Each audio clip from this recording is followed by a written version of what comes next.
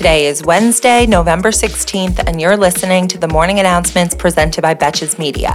I'm your host, Sammy Sage, and the Morning Announcements is your daily 5-minute breakdown of the headlines that isn't afraid to take a side and roast the most consequential reality show there is, our government.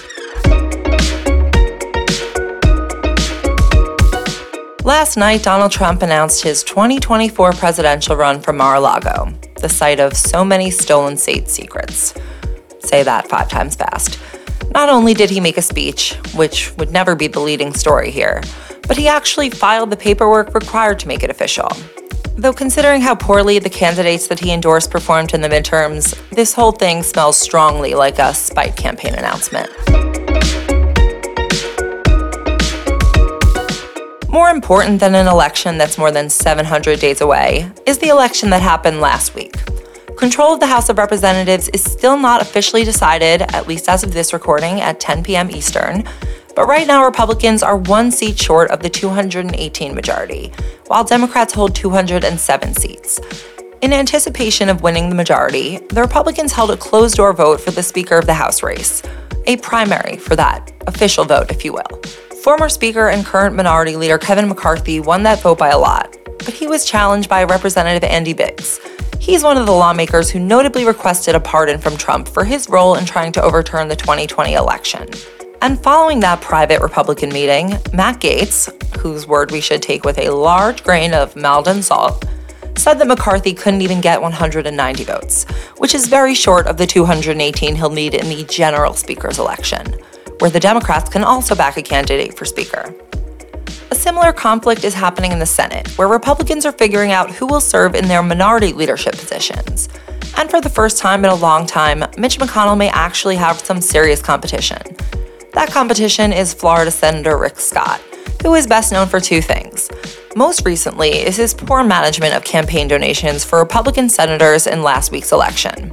And the other is for the achievement of being one of the largest defrauders of Medicare ever, with his former hospital company required to pay a $1.7 billion fine. So maybe he is kind of perfectly cut out for Republican leadership after all. Next, we have potentially a big deal of a headline from Eastern Europe. 2 Polish citizens were killed yesterday near Poland's border with Ukraine after possibly being hit by heavy Russian strikes. It's not entirely clear whether this was deliberate, but because Poland is a member of the NATO military alliance, it could be a broader problem for the rest of NATO, which includes the United States. Authorities are still investigating the source and cause of the explosions, but depending on what they find, the implications could range from NATO countries holding a meeting to simply discuss the matter, to actually deploying force in response. Interestingly, while this missile strike happened, the G20 countries were actually just wrapping up their conference in Bali, Indonesia, making it convenient for President Biden to hold an emergency meeting with top allies while they were all already together. After emerging from the meeting, Biden said that there is preliminary information that indicates that the missile may not have been fired from Russia. And we wouldn't want to go to World War III over a poorly timed missile demo.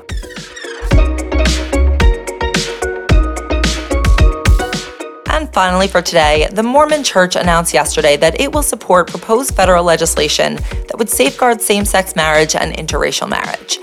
The Senate is scheduled to vote today on the Respect for Marriage Act, which is a very lightly protective piece of legislation, I'll just say.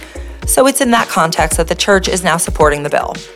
It sounds like somebody didn't like their portrayal on The Real Housewives of Salt Lake City.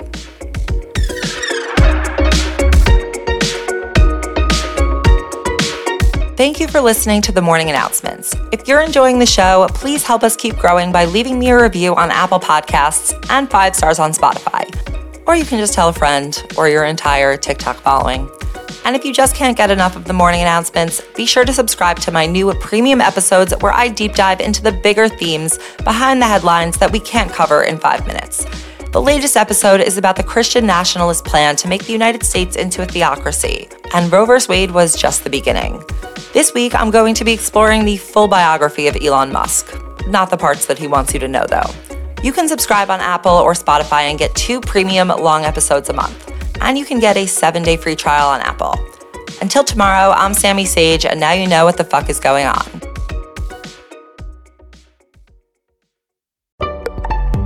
Betches.